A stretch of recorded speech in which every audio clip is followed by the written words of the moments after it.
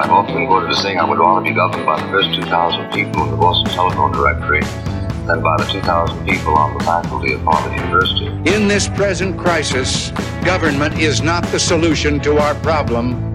Government is the problem. They share our beliefs, our convictions, our hopes, and our dreams. These are the conservatives of the heart.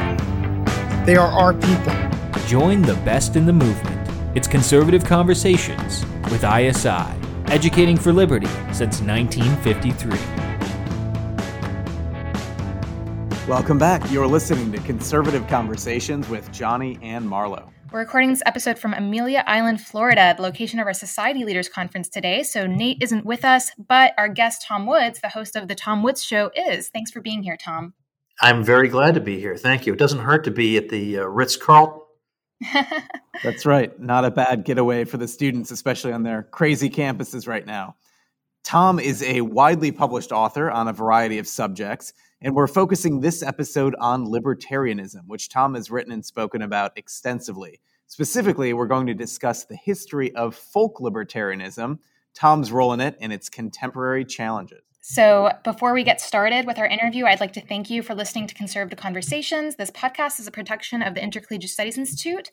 Our mission at ISI is to educate for liberty. If you'd like to help us in that mission, please rate and review this podcast on Apple Podcasts to help us reach more listeners like yourself. So, Tom, let's get started by kind of giving us a history of folk libertarianism. And probably a good way to get started, actually, is if you can define folk libertarianism for us. I've actually never heard this term before, and I've been in the movement for 30 years. So can you help me?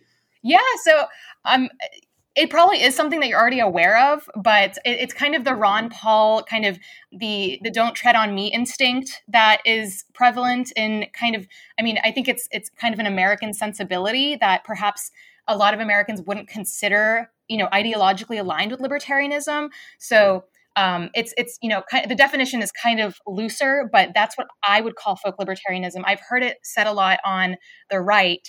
So I figured you probably have a lot more information on that impulse and how perhaps you can track it within the broader libertarian movement. Yeah, see, I think the thing is that for me, that is the only libertarianism that counts. So I've never thought to designate it by any special term. It's just my world and my circles.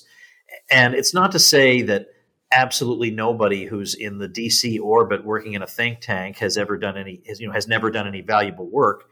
Sometimes there is some valuable work that comes out of there, but a lot of times there's a lot of confusion, selling out. There's a lot of people who are incredibly boring, spreading the ideas from there because there's a certain tameness that seems to have. It's like if you move to now, I say this with deep and profound respect for my friend Dan McCarthy, who lives in Northern Virginia. But when you're in the heart of DC, it's almost like when you move there, one of the requirements is a surgical one. Your spine is removed, and it just makes you into one of these automatons. And it's like, for example, when Ron Paul was running for president both times, it was pretty clear that the DC set didn't much care for him because he wasn't sophisticated enough like them, and he didn't talk about the issues that they talked about, and he focused on things that they didn't want him to focus on. So they were way too sophisticated for him, but they didn't really dare say so that publicly because they knew that millions of people would come down on them for it. So they more or less just kept their mouths shut. Tom, I'm wondering if you could elaborate a bit on the history of libertarianism in America. Obviously, going back to the American founding, there were some strong, libertarian impulses, the Jeffersonian tradition in American thought. And then I'm curious, though, the arrival of maybe, the Austrian school of thought into America. And then how did we get where we are today, where you have sort of the Beltway libertarians, which are of one strand, and then we have the Ron Paul libertarians, which are another strand. Can you kind of tease this out for those who aren't familiar with the tradition? Yeah, sure. Of course, we can speak very broadly about the 18th and 19th centuries and say that we can certainly see in the American founding and in the drafters of the Constitution, you can see obviously a lot of instincts that are shared in common by modern-day libertarians, like a concern about centralized power and a desire to protect the rights of the individual, obviously these are very, very important. And they are, I think, despite all the problems we have in the U.S., I still think that the words of the First Amendment have become so much a part of American culture that it's been harder for the U.S. government to impose restrictions on speech of the sorts that we've seen in other countries, because it's just too embedded into the American psyche, going back to the Constitution. But in terms of the 20th century, now in the 19th century, we could find some great radical libertarian voices like Lysander Spooner, who confounded everyone by being radically anti-slavery and radically pro-secession, as if defying people to categorize him. But into the 20th century, there's a really, really great book for anybody who just wants to get a handle on all this history. And it was written by a guy named George Nash, and it has a boring title, but it's a great, fascinating book called The Conservative Intellectual Movement in America Since 1945. And that helps you to understand who the major players were and who the different camps were among conservatives and libertarians, and what the issues that united and divided them were. So I'm very fond of that book. Of course, after World War II, we got the creation of the Foundation for Economic Education. But before that, we also had, it's now the Intercollegiate Studies Institute, but it used to be the something Society of Individualists, and I forget what the first I stood for. Do one of you remember? Intercollegiate. Are you sure it was intercollegiate? Yeah. It might. Okay. Society of Individualists. Society of Individualists. Okay. So we're talking about institutions that go back to the decade after World War II. And in these institutions, I think you could find, because in ISI you could find Frank Chodorow, who was a radical libertarian, borderline anarchist, perhaps. But you also find, for example, Modern Age, the periodical, was founded in 1957, and that, of course, was founded by Russell Kirk, established, with his work. You see published in that plenty of libertarians and conservatives. So Murray Rothbard, who was known as Mr. Libertarian, was published in there. His books were reviewed in there. His History of Colonial America was reviewed in there. The Foundation for Economic Education was publishing people we would consider to be across the spectrum of right of center thinkers. But by the 1960s, there was a bit of tension developing, I think, between some of these people, because certainly Murray Rothbard, being as radical a libertarian as he was, although obviously anti-communist, he didn't like where he saw American foreign policy going. He sort of felt like international communism is bound to collapse of its own weight, and it's best to let them, if they want to go, establish a beachhead in some remote part of Africa, let them do that, because that will just be an albatross around their necks. It's going to be an economic basket case they're going to have to infuse cash into. Let them do that if that's what they want, and let them get a reputation in the developing world as being the imperialists. And if we just stay out, then we'll just get a reputation for being the liberty lovers. So anyway, so that was his view. It was a very, very unpopular view on the right, which generally felt like there has to be a robust American intervention to stop the spread of this unprecedented danger. So that kind of kept him out of the National Review orbit for a while, where he had been in. And so he just kind of flailed around for a while, trying to find people he could ally with. And so for a while he allied with the New Left, because they believed, he thought, in free speech on campus, and they were anti-war. But the more he hung around with them, the crazier he realized they were, so he had to move along to the next thing. But in the meantime, Rothbard had an enormous productivity, so that he was almost like a one-man libertarian movement. He wrote an amazing economic treatise in 1962 called Man, Economy, and State, which really helped to keep the Austrian School of Economics alive at a time when, really, you could probably fit into a phone booth. Well, I'm talking about phone booths. Nobody listening to this even remembers phone booths, but we used to have them before we had cell phones. There were very few Austrian economists left, and Rothbard kept it going. And then in 1974, F.A. Hayek won the Nobel Prize and that generated more interest in the Austrian school. But Rothbard was busy keeping the thing going, both with that book, and then also he wrote a book on America's Great Depression, showing that it's not right to blame that on quote-unquote capitalism. He wrote Macmillan asked him to write a book on libertarianism in the 1970s because there was interest in it. So he wrote For a New Liberty about that. He wrote a book called The Ethics of Liberty, dealing with some thorny questions in libertarianism, like where do property rights really come from? Is there such a thing as animal rights? And he investigates all that. So he was very, very prolific, but he felt very alienated from, let's say, the conservative movement as it existed then. But by the end of the 1980s, once the foreign policy began to draw back a bit because of the collapse of the Soviet Union, he felt like it was a homecoming for him because he reestablished some old friendships, and he started to move back in conservative circles. And he even endorsed Pat Buchanan for president in 1992 because even though he didn't agree with Pat on everything, he felt like this guy is just going to be a wrecking ball to the DC establishment, and that's what we need is a wrecking ball.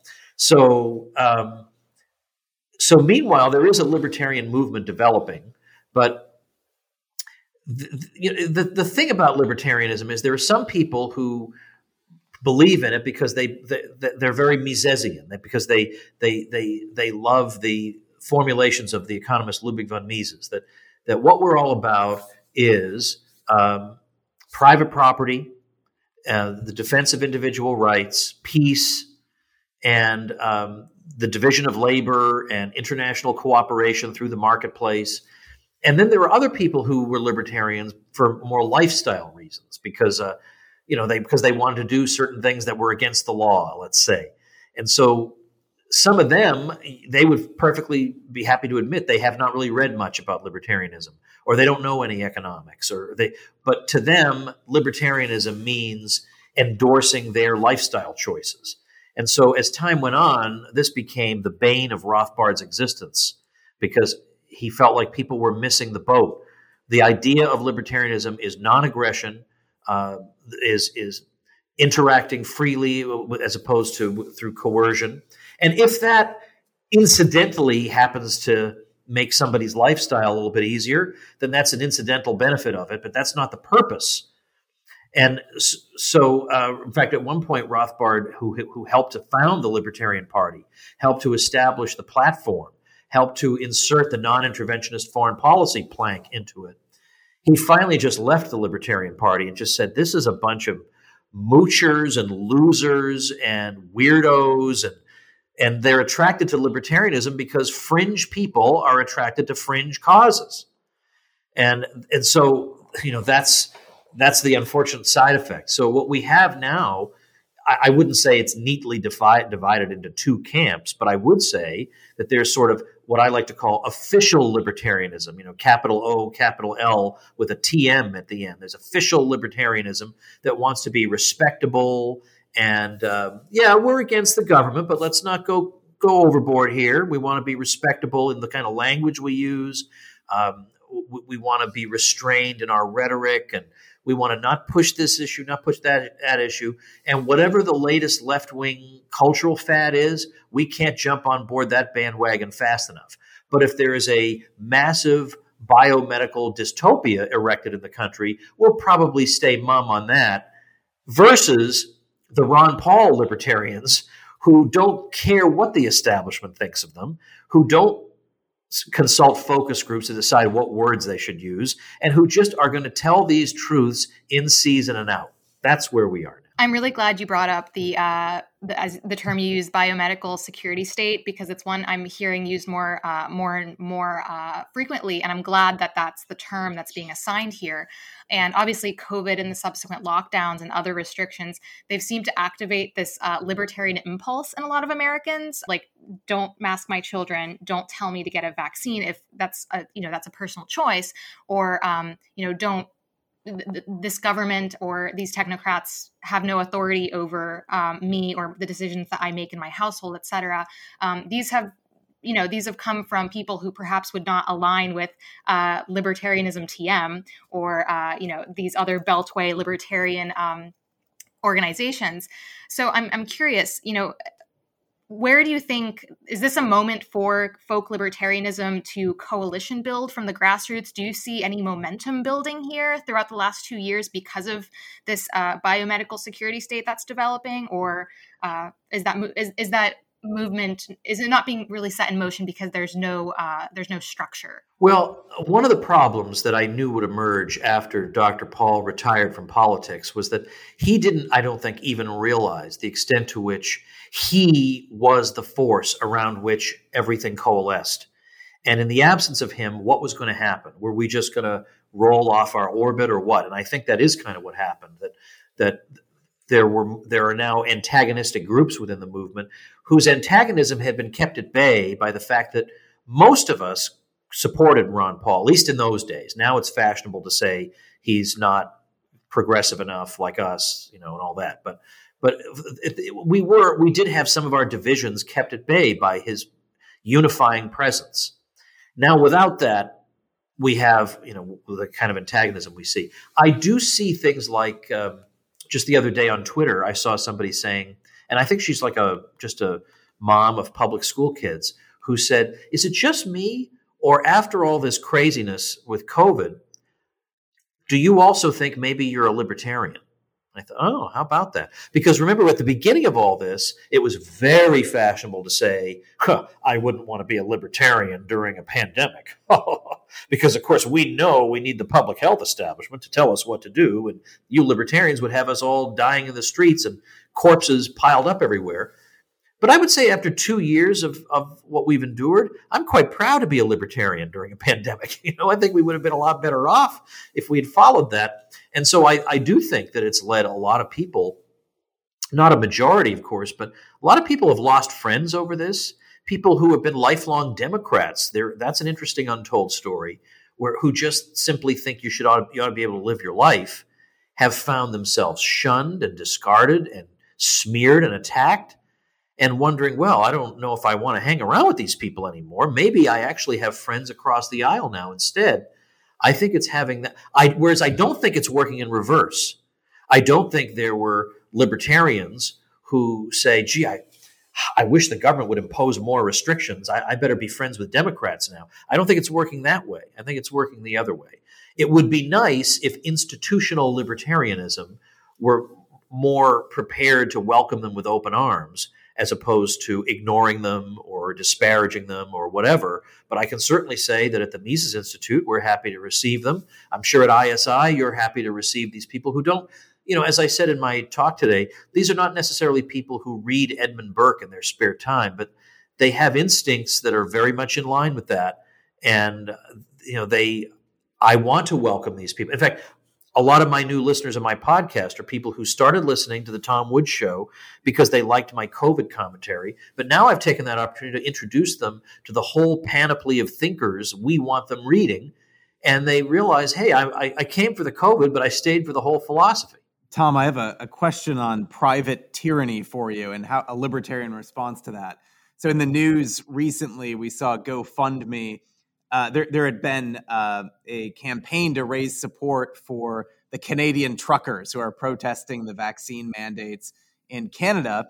And they raised, I think it was millions of dollars on a GoFundMe account.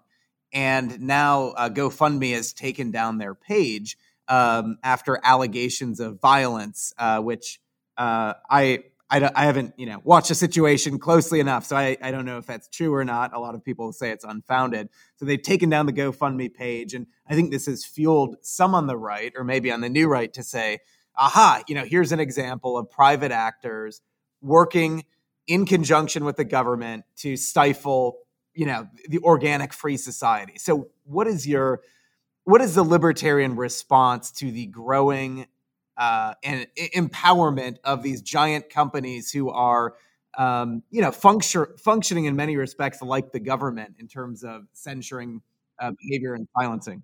Yeah, and I think we have to be honest here. Instead of just giving a pat, sloganeering libertarian response, I think we have to be honest here and say that this is a bit of a challenge to us. That up to now, I think we have been inclined to say, well, the free market response will always be optimal in some way, or we'll figure out a way around it. And by the way, I still think that in the long run, that probably is the answer. I mean, that probably is the only possible answer. I know for a fact I'm never going to use GoFundMe ever again. I've never raised money with it, but if I see somebody raising money with it, I'll say, look, I'll match the next 10 grand donated if you take it onto another platform. I mean, in the long run, that has to be the answer. In the short run, I know there are people who say, look, libertarians, we get what you're saying about the dangers of the state, but you need to understand the potential dangers of non-state actors, indeed, who may be in one way or another in collusion with the state. But it's not enough to just say, oh, well, someday there'll be another institution created parallel to it. But we are living at a time when there has never been a greater opportunity to create parallel institutions. I mean, on the internet, it's astonishing how quickly you can create your own thing. It's true that sometimes they make it difficult for you to create your own thing, but a new fundraising platform, that wouldn't take much doing, and it would be a lot easier. I mean, it's hard for GoFundMe now to appeal to conservatives because they've just blown that relationship. But a completely impartial fundraising platform who basically say, look, we're just here to fundraise. It's not our goal to judge you. We're not your mother. If you need a mother, go call your mother on the phone and have her tell you what to do. But it's not our job to be your mother. I think there are even some progressives who would on some level get that, okay, if I don't like some cause they're raising funds for, going and complaining to the platform they're raising the funds on is not the right way to go. Right? You know, I can publicly shame them. I can urge my friends not to donate. But I think it would be easier for a platform that just simply says we're not taking sides to get a big audience than it is for a platform to say we're going to intervene and overturn your donation decisions. I think that's going to hurt them. I really think this is going to hurt them. So in the long run, it has to be an entrepreneurial solution. There are 80 million people in this country who have been completely demonized by the political class, demonized to the point where they feel like strangers in their own country. If that isn't an entrepreneurial opportunity, then what would be? And ultimately, it has to be. I know it sounds like hard work, but anything worth doing often takes a lot of effort. What solution is there to this other than we have to create parallel institutions? I don't see how we could have the Justice Department monitor places like GoFundMe, but that's going to have unhappy outcomes at least as often as it's going to have happy ones. Whereas if we can summon our entrepreneurial strength and just create our own thing where we don't even need these people, that has to be the best answer. So what's the ideal situation, do you think, for obviously the kind of trope, especially among more the national conservative types, is that there are a lot of obstacles for building our own institutions because there are, I mean, if it's not private or if it's not government authorities stifling speech or preventing these institutions from thriving, then it's other, private industry that either they have monopoly power or some other there's some other limitation for that. What would you say to that argument that often comes from the national? I hear you. I agree with it. I hear you. It is very hard. I gave the example of Parler as an example of a parallel institution because these very people say, oh, you don't like what Facebook is doing or what Twitter is doing? Then go start your own social media platform. Okay, well, that sounds impossible, but they actually went and did it. And so then when they went and did it, every conceivable obstacle was put in their path. So they don't even mean it when they say, go start your own thing. Yeah, go start your own thing. We're going to shut that down too. I absolutely understand how frustrating that is, but I think that just goes to show, again, I don't see how a solution that relies on goodwill in the justice bureaucracy at the federal level can possibly be a permanent solution. So it just means that the project ahead of us is harder than we want it to be. But for example, I have a friend who has a hosting service for websites. And, I'll just say Mark Jeftovic, Jeftovic. And he wrote a book on how to not get canceled. And now I can't remember. I forget if it's called Unbreakable. It's Unsomethingable, Mark Jeftovic. And he's really, really interesting on these issues. But he's the guy I go to when somebody gets a website pulled by the hosting or is in some trouble, and I always and they write to me and they say, what do I do? I didn't do anything wrong, and now I can't even have my website up. And I just forward them over to Mark, and I say, can you help this person? And every time he just gets them right back up. So that's a micro example of what we need on a macro level. Tom, right now we've got a situation that's heating up between Russia and the rest of Europe and the United States over Ukraine. And U.S. officials have been saying or signaling that they're moving troops to maybe not to Ukraine proper, but to support other NATO allies in the eastern part of Europe.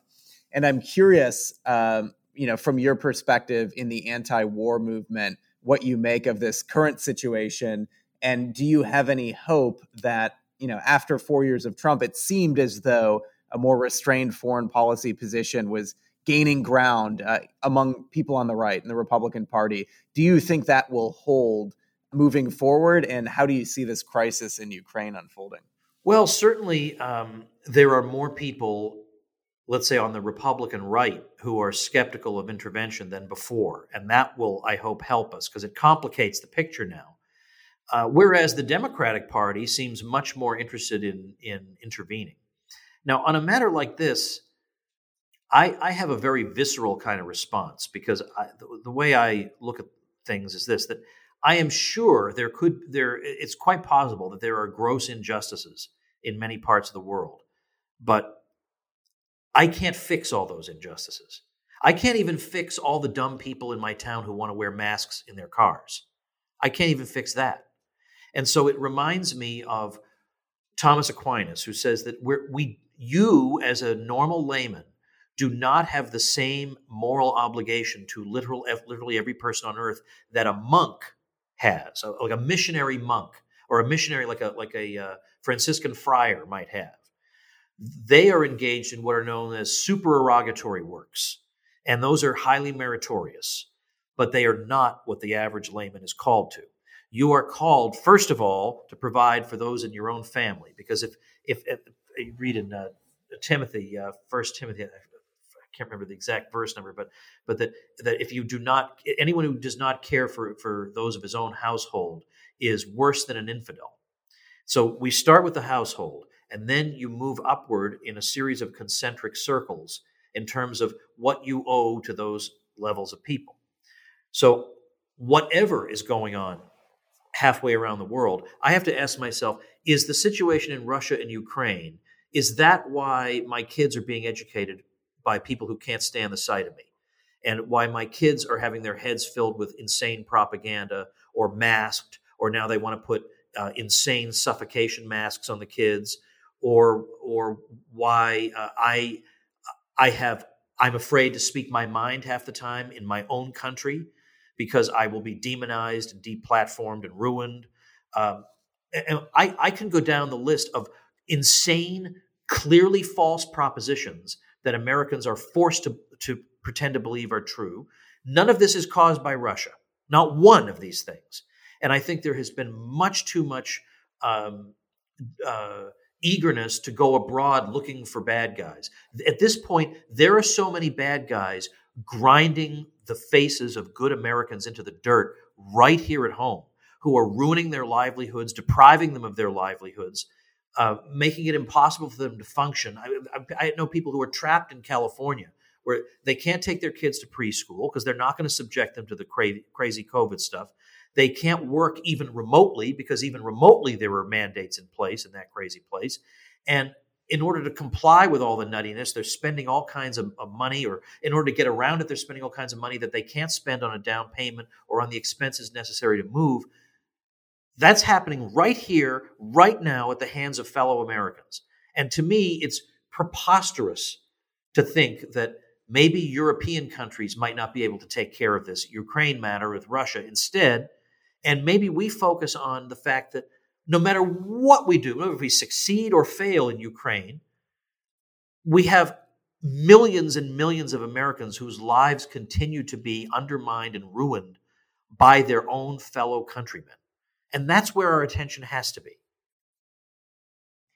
Tom, earlier, you spoke to our students about specifically you cited the situation in Yemen, which the U.S. has been funding arms to multiple Middle Eastern countries within that conflict, and I've been interested in kind of reading more about the anti-war movement in America, specifically, obviously the paleocons and the libertarians and the national conservatives being kind of popularly on that front. That's been kind of, I mean, I graduated college a few years ago, so I don't quite know the full picture there.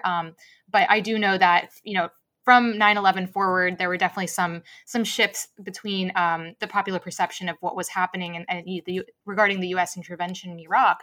So I'm curious, you've edited a book, I believe, on the anti-war movement, specifically in the context of libertarianism.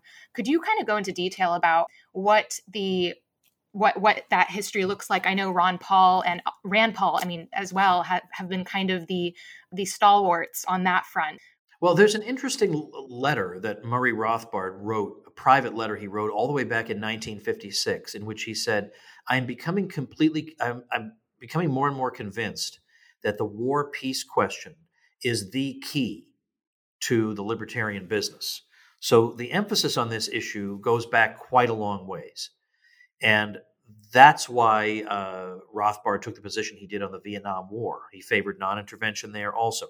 Now, it's interesting that the John Birch Society, this is not well known, also opposed intervention into Vietnam. And yet the John Birchers, the main criticism you'd make of them is that, if anything, they overstated the communist problem, right? If anything, because of their emphasis on the conspiracy here in the U.S., but they also took that position. So, but what I find it particularly interesting is the case of Pat Buchanan, because if you read his biography right from the beginning, that I think he wrote around 1988, he has a few pages about the atomic bombings of Japan in World War II, and he is dead set against that. And you would think, well, wait a minute, he's a right-winger, so of course he just favors unleashing the military and everybody, but he says, no, that is a juvenile way of understanding the way we think about things. There are some things you simply cannot do. Whether or not they advance your war aims, you simply cannot do them. And there are a lot of considerations to be made. My point is that he comes out against that and says there were a lot of people, like Eisenhower himself was saying this was a mistake and shouldn't have been done. But then Pat, in the 1990s, after the first Persian Gulf War, there were a number of years under Bill Clinton where there were sanctions imposed on Iraq that made it very difficult to get very important things into the country, including like water purification and stuff like that led to all kinds of problems, malnutrition and disease, and a lot of unnecessary death. And it was Pat Buchanan, not the mainstream Democrats, but it was Pat Buchanan who was saying these sanctions have to be lifted because, for heaven's sake, there is no moral defense of this. This is not hurting the regime. It never does hurt the regime. The regime is going to be fine. The regime in any of these countries has control over all the major power centers in the country and the wealth. They're going to be fine. You're just hurting ordinary people. We can't do this. And so I remember being a college student in 1991. In early 1991, we had the Persian Gulf War, and Buchanan was dead set against it. And I remember being puzzled at that. I thought, wait a minute, no, this is the military. We support the military. And it was only later that I realized, well, that's a little bit of a simplistic way of looking at things. And it was by reading Chronicles magazine which is like a paleocon magazine, that I began to realize that there's something more to this. And it's interesting to note too that there are plenty of people who would say this is a shame that we're sending our men into harm's way without a clear exit strategy or whatever. They'll say something like that, or we're sending them in for nation building. But it was Ron Paul and it was people like Buchanan who would also say, oh, and by the way, there are also people in those countries who are being harmed. Because it was almost as if those people don't count because they don't vote in American elections. So who cares what happens to the people in those countries? But Pat and Ron did care. They said, well, this is also bad for them. And we have a completely inhuman bipartisan foreign policy establishment whose policies, even on their own terms, have not done us any good. They've only won us a whole lot more hostility. We've blown trillions of dollars, and we seem to be encouraging the growth of the exact kind of movements we want to try to get rid of in the Middle East, for example. But at the same time, of course, somebody like Ron Paul would say we have to abandon the ambitions of empire. But if you were to talk to, let's say, some of the more Bill Weldish people in the libertarian world, they would say, "Oh, we don't use a word like empire. We're respectable people. We don't want to talk like that." But that is the way I think we need to think. So, yeah, I think the thing that there are two things that I think made Ron Paul really break out. Apart from his plain spokenness and his willingness to answer any question, even questions that focus group coordinators would tell him, "Don't answer that question, just run away." The fact that he would answer it made him different. Now, he just wants to answer your question. He doesn't care what it is. But it was two things. Number one, his emphasis on the Federal Reserve, that we need to talk about this, because there are people who cared about that a lot and never heard a politician talk about it. Now, at the time, I have a blog post that I'm keeping up, because if I'm wrong, I keep it up there for the world to see, right? We all make mistakes. And I posted, I really think he's making a mistake emphasizing the Federal Reserve. Nobody knows about it. Nobody cares. It's too technical. I think that had a good chunk to do with his fundraising success, because there were people who knew about it, cared about it, knew that it could do damage, but never heard anybody say a word about it. And now suddenly somebody that got their attention. But the other thing was that he could be a Republican and speak out against war.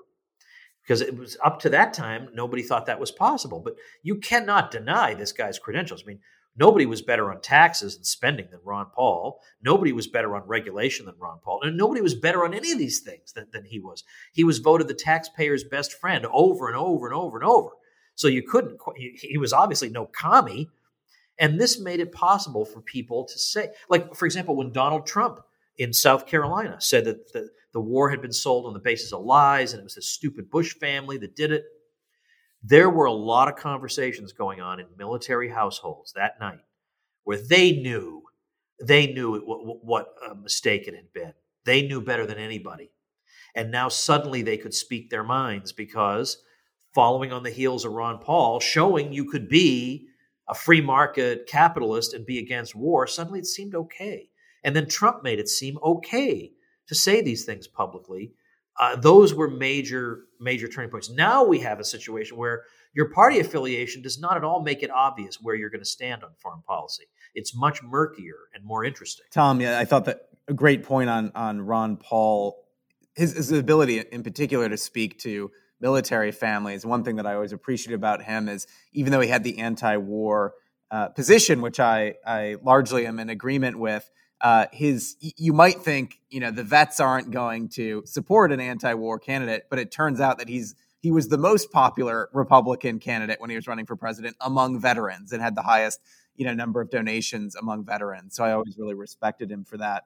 I want to shift gears real quick. We have a few minutes left to education, and I have a two-part question for you. I know you've written a lot about Catholicism and the history of the West, but you've also put together homeschooling curriculum, liberty-based homeschooling curriculum for families. So I guess the twofold question. First, there's a lot of conservatives nowadays who say that a lot of the ideas of liberty, maybe it's private property, maybe it's free markets, really only extend to the individualism of John Locke. That's really where they originated. You make the case that it goes back a lot farther, obviously the medieval Catholic tradition. It can even go further back to the classical tradition, with Cicero being a defender of private property. So I'm wondering if you could say a little bit about liberty and going behind the Enlightenment back to the Middle Ages. And then second, if you could close with, for our college students, what are 3 or 4 books on liberty that could really, get them to dive a little bit deeper into the tradition that you think would be beneficial for them? Oh, boy. Okay. Boy, I wish I had thought of that one in advance. Okay. Yeah. Well, today, in the discussion I had on stage, I mentioned, this wouldn't be one of my recommended books for your second question, but I recommended a book by Brian Tierney called The Idea of Natural Rights. And he traces back this idea that there are, and really what is a right, really? It really simply means that there is some sphere in which I can act and it would be wrong of you to interfere. That's basically what it's saying. And that idea, the language of rights might not have been used, but the concepts, in fact, go well into the certainly into the high Middle Ages. You start to see this idea developing. But there's even now I can't remember his name. God, doggone it! It's been so long since I've thought about this. But I can't remember his name. He was at Bowling Green, and he had he was a scholar of Aristotle, showing that you can even pull some of these ideas out of Aristotle. He doesn't use this language, but you can even start to. So if you know what you're looking for, you can find these ideas. So it's not like there was no such thing as individual rights, and then John Locke was born, and then we got them. Or there was no such thing as respect for the free market economy until Adam Smith came along. That's not true either. The school of Salamanca in Spain in the 16th century was already working out the basic ideas of subjective value, which is central to the Austrian school tradition, of the free price system. They wrote about taxation and monopoly. And this was largely unknown in the West because they were writing theological treatises that had some economic ideas embedded in them, and most people didn't look for those there. And they were written in Latin, so later scholars weren't reading them. And so we see that actually a lot of these ideas extend much farther back into the past. Now, in terms of books I would recommend, I'm going to recommend the exact book that was recommended to me when I was a college freshman by a fellow freshman. He said, you need to read the book Modern Times by Paul Johnson. And this is a history of the world from the 20s to the 80s. He later extended it to the 90s. I don't really like his material on the 90s, so you can just stop at the 80s. But it's a world history, and unlike most world histories, it reads like a novel. Every page is brimming with quotations you want to use in a speech someday, is brimming with anecdotes you've never heard that are fascinating. And it chronicles the collectivism of the 20th century and the horrors that resulted. But it also tells some American history. And the chapters on American history are fascinating. And what the way I was hooked into reading this long book was my friend said, you're going to find out that everybody they told you was a great president wasn't really so great. And the ones they told you were the deadbeat bums, some of them weren't so bad. And I thought, oh, this sounds fascinating. Yes, I need to read this. So Paul Johnson was not a professional historian, but doesn't matter. In fact, I say was, I'm not sure if he's still alive. But when he wrote this book, I'll say, he was so widely read, could comment intelligently on so many different things. It's an indispensable book. Fascinating. Modern Times by Paul Johnson. Now, that's a long book, so that can count as like 2. But another one I would recommend is also a history book. And that is, you need to know about the details of the Bolshevik Revolution. You just need to. But there are huge books on it that you'll never get to. So read Richard Pipes's book, A Concise History of the Russian Revolution. It reads like a novel. And it definitively smashes a thesis that I used to hear in college, which was Stalin, we admit he was bad, but he was a diversion from the good trajectory the revolution was on. Lenin was a good guy, and inexplicably Stalin came out. And so my professor, I had a very anti-Bolshevik professor of Russian history who said, we need to lay to rest the Lenin good, Stalin bad myth. And this book absolutely crushes it. Let me think of what would be other ones that I like. Of course, you should learn some basic economics, but I'm trying to think of what would be. Oh, you know what I'll do? I actually have a list of them on my website. So like there's a book by Robert Nisbet that I recommend, and there's a bunch of titles, but I would recommend, before I give you that list, I'll give you a third book. And then for my fourth book, I'll just give you the list. The third book would be a short 160-page, roughly or so, give or take, book by Ron Paul himself, The Revolution, a Manifesto. Because here is where you have a one-stop shop. Here's the case for economic freedom. Here's the case for, civil liberties or something. All these sorts of things. The case for his foreign policy, laid out with evidence, quotations, references, but short. It's the kind of book you can give to your friend and say, you read this thing. And by the way, what I recommend is you say to your friend, You give me a book to read, and I'll read your book, and then we'll talk about it. That's a way to get people thinking, because you'll be open-minded enough to listen to what that person has to say.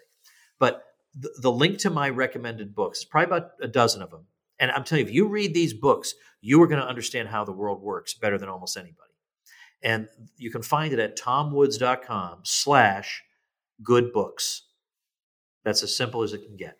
Well, thank you so much, Tom. Before we wrap up our episode, we have one last question for you. And that is, we want you to define what conservatism means to you. Okay. Well, even though I call myself a libertarian, there are times when I'm hanging out with libertarians and I feel like a conservative around them. So I still have a great many conservative instincts. I would say conservatism at its heart is the belief that the past has something to teach you and is not to be treated dismissively or with contempt. And so it is the opposite of the totalitarian revolutions of the 18th through 20th centuries, the French and the Russian as particular examples, where there was a distinct attempt to break society off from its past and renew it again on the basis of pure reason alone. And that it doesn't, not only does it not work, but it tends to lead to murderous outcomes. Because what are you going to do with all those people who rather liked that old society you're trying to break them away from? What are you going to do with those people? Well, it turns out they're going to be executed. That's what seems to happen every single time. So more than anything, it's that when you think about, I sometimes give the analogy of a house. The different walls in a house serve different purposes. Some of them are merely decorative, or they're merely there to separate rooms. But other walls are supporting walls, keeping that whole building standing. And if you have this instinct that any institution that you don't instantly understand the purpose of in 10 minutes worth of study can just be dispensed with, what if, and it's possible that we can do without that institution. Yes, maybe that was just there and we didn't need it. But what if it's a supporting wall, so to speak? You get rid of it, the whole thing comes crumbling down. So more than anything, I wouldn't say conservatism is free markets and a strong national defense and family values.